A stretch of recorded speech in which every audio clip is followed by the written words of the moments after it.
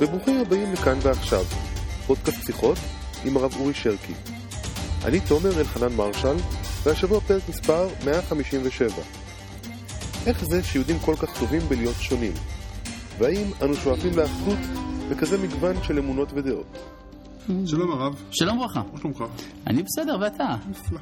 יופי.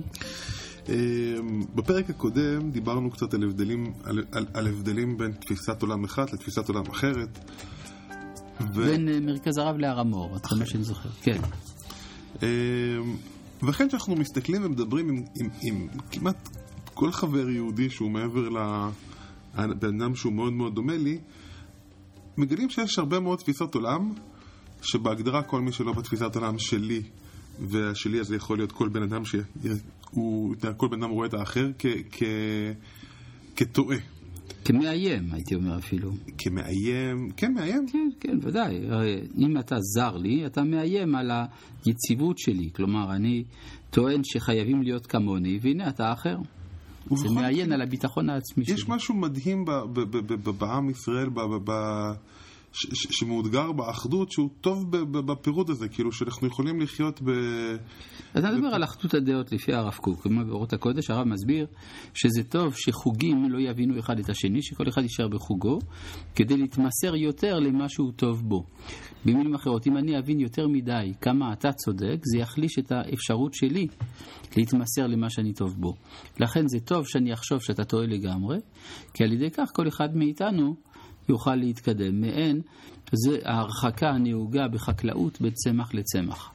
כל צמח הוא טוב, אם אתה נוטע אותו ליד הצמח האחר, שני הצמחים מפריעים זה לזה.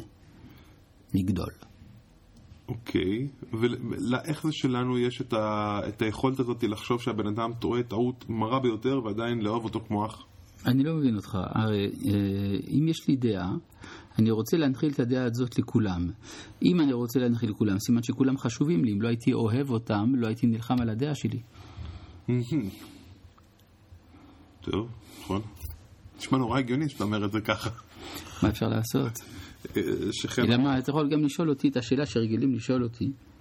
תגיד, אתה חושב שרק אתה צודק וכל האחרים טועים?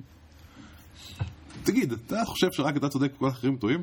אני חושב שזה מה שחושב כל מי שיש לו דעה. שכל מי שיש לו דעה חושב שהוא צודק ואחרים טועים. שאם לכן לא הייתה לו דעה.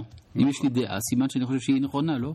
כן. זה מלא, זה אומר שאני חושב שמי שלא חושב את זה לא צודק. נכון. זהו, אז זה הגיוני.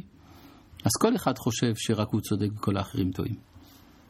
כן, מה שאני רוצה להבין אותו זה למה אנחנו זכינו ביכולת של לא לרצות להרוג אחד את השני כשאנחנו חושבים יש לנו ניסיון היסטורי.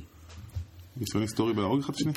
כלומר, הטראומה של מלחמת האחים בימי בית שני, שהחריבה את המקדש, נותרה באיזשהו מקום של התודעה שלנו. והיא זו שמנעה, זה מה שמנע את מלחמת האחים בתש"ח. אוקיי.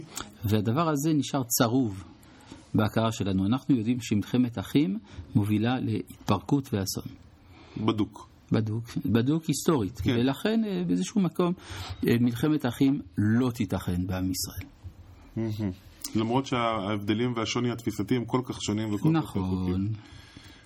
מעניין.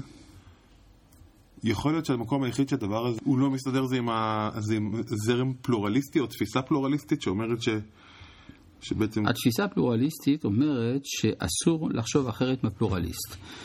זאת אומרת, זאת תפיסה דיקטטורית שאומרת שאם אתה לא מתיישב עם הערכים הליברליים, אז בעצם אתה לא לגיטימי, כי אתה לא מבין שצריך להיות ליברל.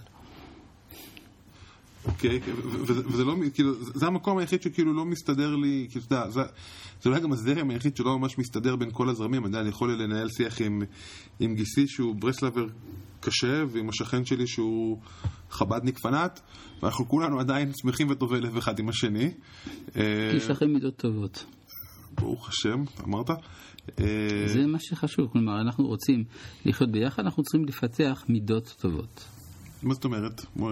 כלומר, מידות של אהבה ואחווה ושלום ורעות ודרך ארץ, ואז ההכרה שעולמו של הקדוש ברוך הוא סובל בתוכו דעות רבות, כולל דעות נוראות ואיומות.